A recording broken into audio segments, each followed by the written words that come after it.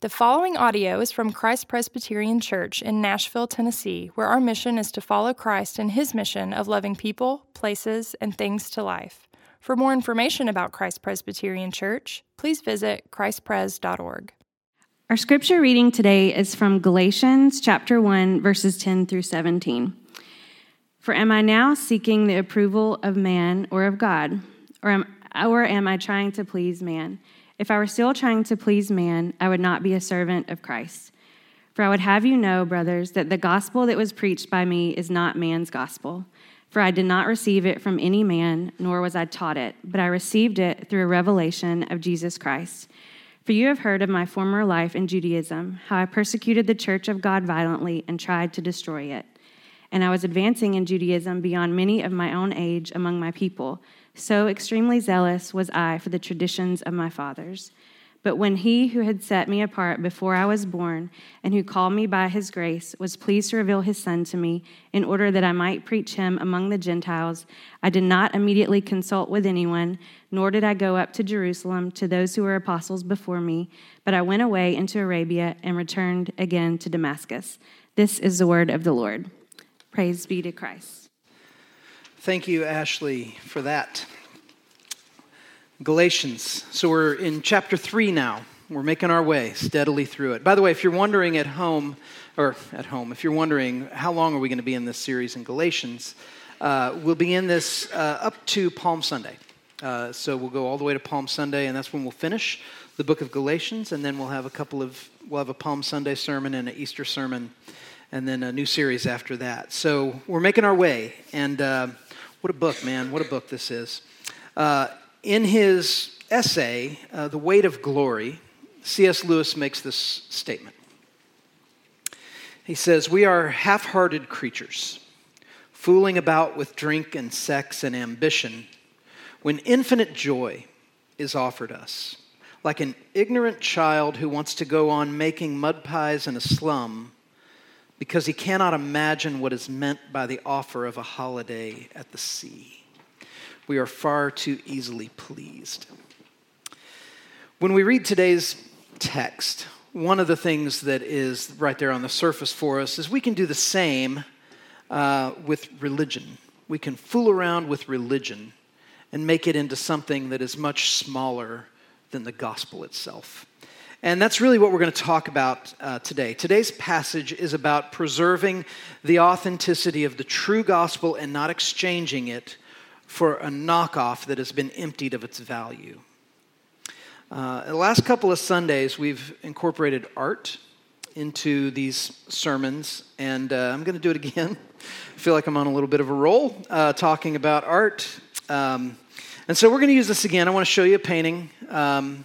This is by Rembrandt. It's called The Storm on the Sea of Galilee. What I wish I could do is print out a high-resolution good print of this and put it in all of your hands. But you can go do that. Google. But this painting was painted in 1633 when Rembrandt was around 27 years old. So if you are not yet 27, set your sights. If you are after 27, you're good at other things. Oh, man. Okay, this is a rare seascape. Rembrandt didn't paint many seascapes, but this is a rare copy, a rare thing that he did. It's a beautiful painting. You have the disciples kind of divided. Jesus is down there in the stern, and half of the disciples are gathered around him, and they're pleading with him to do something. The other half of the disciples are working on the boat, doing everything they can to make sure to try to make the boat stay afloat. And then there's one character in there. You can't really see him on the screen super well. He's in the blue robe, kind of right in the middle. He's got a beret on his head, and he's holding onto a rope. If you see a high resolution, he's holding onto a rope, and he's looking directly at you. He's looking at the viewer. And that's actually Rembrandt. It's a self-portrait. He painted himself into this painting. It's a masterpiece. This is a masterpiece. On March 19th of 1990, at about 1:24 a.m., at precisely 1:24 a.m., two men dressed as Boston police officers press the buzzer on the Isabella Stewart Gardner Museum in Boston's Fenway neighborhood, and they asked the security guards to buzz them in because there had been a report of a disturbance in the museum. And the guards complied, and soon they were bound and tied up with duct tape and put in the cellar of the museum as these two men dressed as cops made off with over $500 million worth of stolen art. It was almost 30 years ago. That art has not been seen since. It's in the wind. This painting was one of them. And it wasn't just stolen. This is about a 4-foot tall canvas. And what the thieves did in order to make off with this painting this size is they just took a box cutter and they cut it out of the frame. If you go to the Isabella Stewart Gardner Museum today, on the wall hangs the frame. It's empty. It's haunting. Hadn't been seen since. A $5 million reward by the FBI has been posted, and they haven't received a word. What I want to talk about today that pertains to this passage of Scripture, the authenticity of the gospel and preserving it, is to just ask the question, what do you do with stolen art? Say you steal this painting. Okay, what next? What's the play? Right? eBay? Like, what are you going to do? It's a worthy question to ask because we live in a time now where it's much more complicated than when this art heist happened. We live now in the era of social media, the internet, where you can post things. If something like this got stolen today, it's going to be in all of our social media feeds around the world, and we're going to all be looking out for it, and there's going to be no cover. But back when this happened, it was easier to steal art and then dispose of it and turn it into profit. So how? That's what I want to talk about today because I think it factors into what this passage is getting at. Typically, stolen art meets one of 4 fates. The first fate is the person doesn't know what they stole. They realize after the fact that there's a lot of heat and a lot of pressure on them, and they just destroy it. So they burn it. That's fate number 1. Fate number 2 is the painting or the statue or the piece of art is held for ransom. So a ransom will be posted, and a third party will turn it in for that ransom. The fourth fate is that it's used as a black market currency. I'll talk about that in a minute. And then the fourth fate is that, and this is the one I want to focus on, is it will be sold as a high-quality replica of itself. So, one investigator who works on art theft, and he worked on the Gardner Museum heist, he made this observation. He said, it's not like you think. Art thieves are not like you think typically. You think of the Thomas Crown affair, when in fact it's a lot more like a Coen Brothers movie, right? That art thieves are first and foremost thieves. And so they may not be super sophisticated in the world of art, and they may be acting on somebody else's behalf in the caper. And so they'll take art and not really know exactly what they're doing, what they're taking. So someone might steal a very famous painting, not know what they have, and then the pressure mounts, and they know that the law enforcement is closing in on them, and so they just destroy it.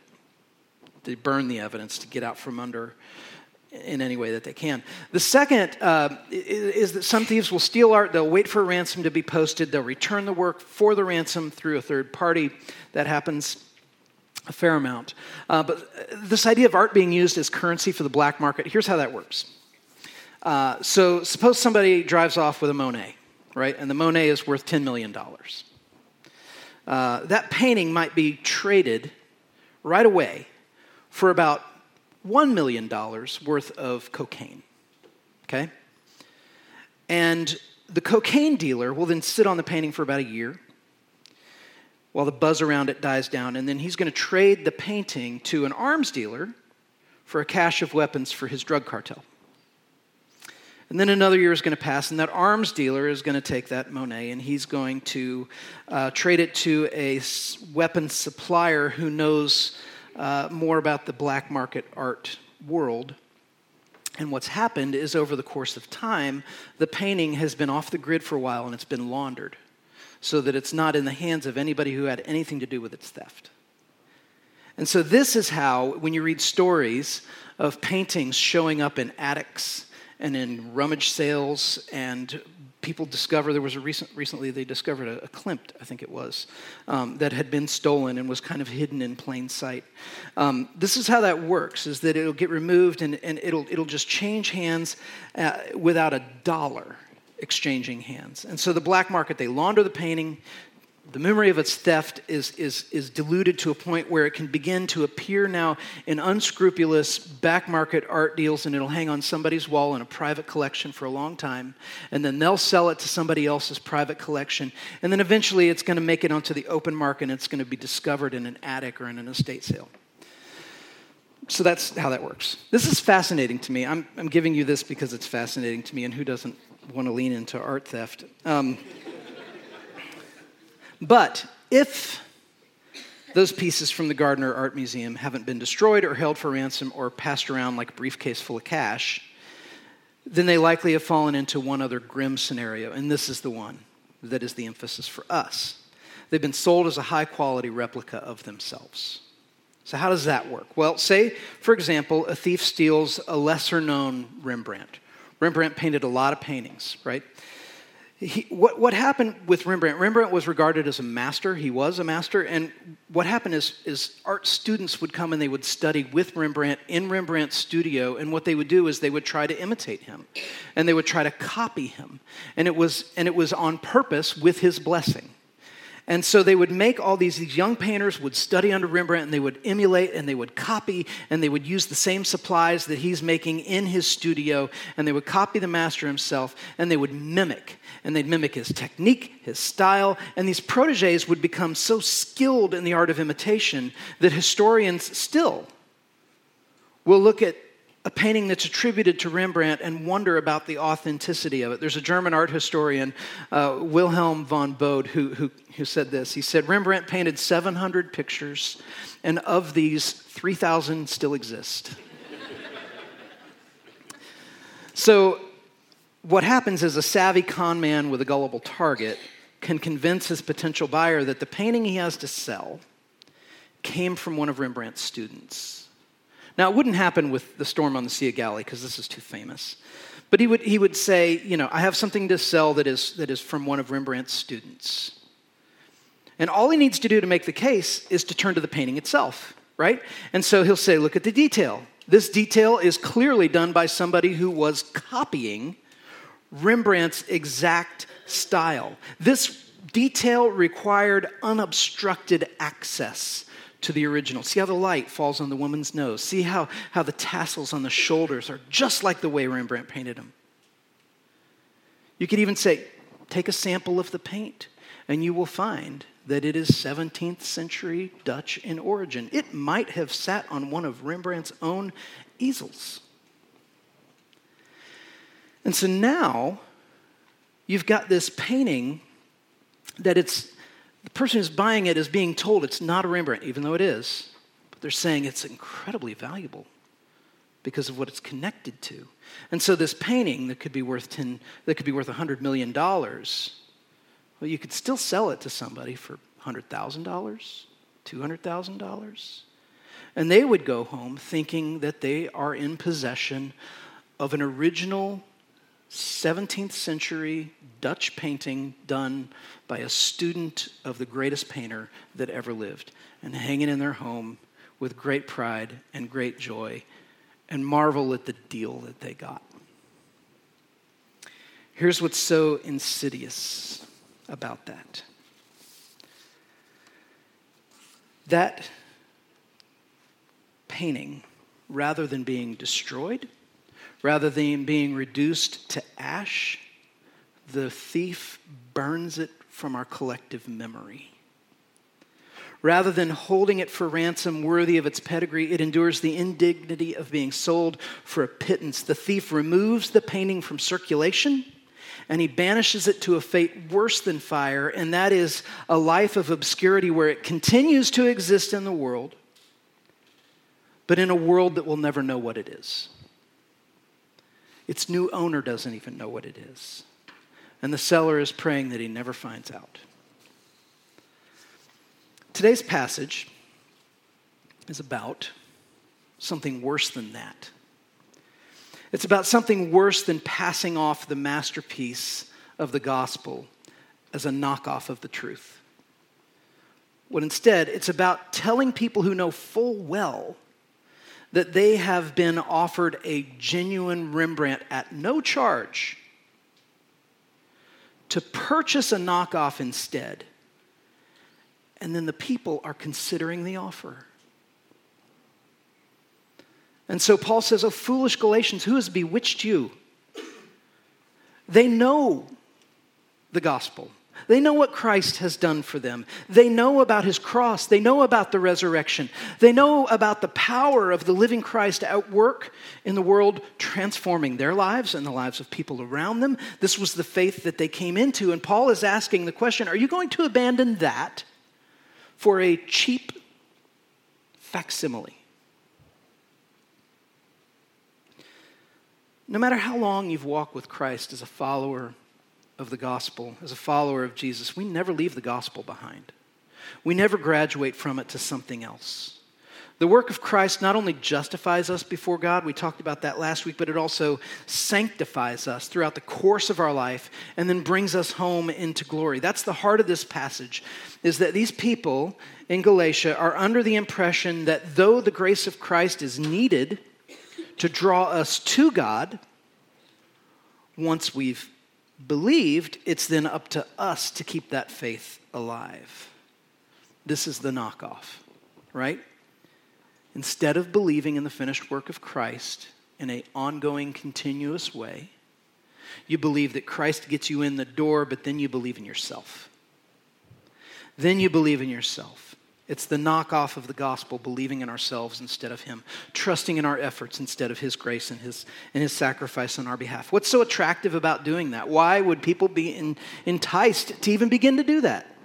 To say, I'm being given a free masterpiece and instead I want to actually pay for the rest of my life for this cheap knockoff. What would be so appealing about that? You ever thought about that? Why is this even a problem? Because a gospel of believing in ourself and our effort, we feel like, well, there's something I can control there. There's something I can control there. I can make things look a certain way. I can create appearances. I can look really good. And we think, I can afford that. I can afford that. I can make my way. I can measure up. I can bear the consequences. I can determine my own worth in the eyes of others. Isn't this the way that oftentimes the lesser version is appealing because it's the one we think we can afford? There's a painter I love right now named Mark Maggiore who paints Western paintings. And I could never afford one of his originals. And every once in a while he sells these short runs of prints. And they're like $250, and I think, man, I'd like to get one. I haven't pulled the trigger on doing that. But my thinking is, I'm not even thinking about, could I have an original? I'm thinking, I could maybe afford a print. We do that. We do that with the gospel. We say, I know there's this good news that's been given to me, but I want a lesser version that I have some control over. I don't have to look weak in this scenario. Instead, I can look strong and I can look polished. The lesser version is the one we think we can afford. But we've been offered a holiday at the sea. We've been offered the original, and for free. So the big question this passage is putting before us is, what is the object of your faith really? Because faith has an object, that thing that you believe in, the thing that you're trusting in. In talking about the relationship between our present justification and our ongoing sanctification, Paul tethers his argument to a key figure from the ancient past, Abraham. Abraham is all over the book of Galatians. We're going to talk about him more as we go. But Paul is tethering the gospel to this Old Testament figure. Why is he doing that? It's a brilliant argument. What Paul is basically saying is he's undercutting the false idea that we still have, that though initially Jesus saves us, it becomes up to us to keep that faith intact. And he undercuts that argument. How? By reminding us, listen, your faith, the faith that you cling to, the faith that you hold on to, it didn't start the day you first believed. Christianity wasn't born the day you had a eureka moment and you said, Jesus died for my sins. That's amazing, right? We're stepping into a faith that has been going on for a while. And it works a certain way independently of us. Our faith didn't begin the day that we first embraced the gospel. The Christian's faith didn't begin the day they first believed. For Westerners, for us, it goes back to the other side of the world. It was developed and first delivered in a language that's not our native tongue, to a people who would have looked and lived and thought differently than most of us do. Just because you climb aboard a train doesn't mean you own the train. And it doesn't mean you invented the train, right? Faith has been underway. Why would we think that this ongoing faith is then ours to preserve after all God has done to accomplish this without us? He's the one who's at work. Our faith is rooted. It's rooted in history. And it rests in the news of a real Christ crucified, a real historical event. And the Galatians believed this. They believed that he rose again, that he sent his Spirit to dwell in the hearts of his people. This was the gospel they heard. This was the gospel they experienced. This was the Holy Spirit that they received. But now they're abandoning all of that. For what? For works of the law and for efforts of the flesh. They're abandoning that for faith now in themselves. And Paul says, you're bewitched. Who's bewitched you? You're being fools. They're laying down cash for a forgery when the masterpiece is offered for free. All faith has an object, the thing that faith trusts in. For the believer, our faith must be in God and what God is doing. He must be the object of our faith if we're to follow him well. Faith is not just trusting in God with no regard for his character. It's trusting that God is good. And because he is good, he is committed to bringing us into conformity to his holiness, and that he delights to do this. He delights to sanctify us. One of our key values here at Christ Presbyterian Church is that we would be people who are connected to one another by faith, that we be a community rooted in the gospel, following Christ in his mission of loving people, places, and things to life, right? You've heard me say that. We talk about that all the time. And when we are trusting in our own good works to sustain us, the sort of community that we prize and desire is impossible. And the reason it's impossible is because I will never be able to be honest with you about my struggle if I believe that it's up to me to display to you the effectiveness of my own personal faith through my good works. I'll never be able to be honest about my struggle. Borrowing from last week's discussion about Van Gogh, we won't be willing to let our wounded side show. And not only will we guard ourselves from being known, but it will also develop a critical heart toward other people, because it'll all be about where we fit, where we rank, how we compare. And so we'll have no empathy for fellow strugglers because we will view them as spiritual competition. And the goal will not be to see their need and respond, but to try to appear better than them and find our rank. Buying the forgery is tempting because we think we could never afford the real deal. We believe we're out of that league, that such fortune should never befall somebody like us. The knockoff, though, is going to drain you. It's going to drain your resources. It's going to exhaust your heart. Jesus gets me in the door, but now it's up to me to stay in the room. This passage from Galatians is saying, don't do that. Don't do that with the gospel. The truth is, the original is the only one you can't afford. Because it's free. And it's offered freely. The false gospel, where you earn God's favor through your effort, it actually has no value at all. It isn't based in anything real. And so imagine Paul hearing that the Galatians are embracing this belief that they need to maintain their salvation through their works. They've made themselves the true object of their faith. And they've tried to move on from the gospel instead of stay in it. And not only does this doom them as a faith community, because they'll never be honest, but it undermines the truth and the wonder of the gospel itself. Here's the truth. If you believe that Christ has atoned for your sins through his sacrifice, you will never be responsible for saving yourself. You'll never be responsible for that. And on top of that, you'll always have the Holy Spirit working in you to make you more and more into the likeness of Christ. So think about the forgeries that you desire because it's something you think you can afford and manage. And know that the call of the gospel is to rest easy. Rest easy in knowing that the original, the masterpiece, the good stuff is given to you, and it's the only thing you can afford because it's free, but it's everything you need. You are an heir to the collection of grace. So become a connoisseur. Pray with me. Father, I thank you for books like Galatians, letters like Galatians in the New Testament, where Paul speaks to us, your Holy Spirit speaks to us through a context in which the Apostle Paul is speaking to a church that was struggling with something that we continue to struggle with.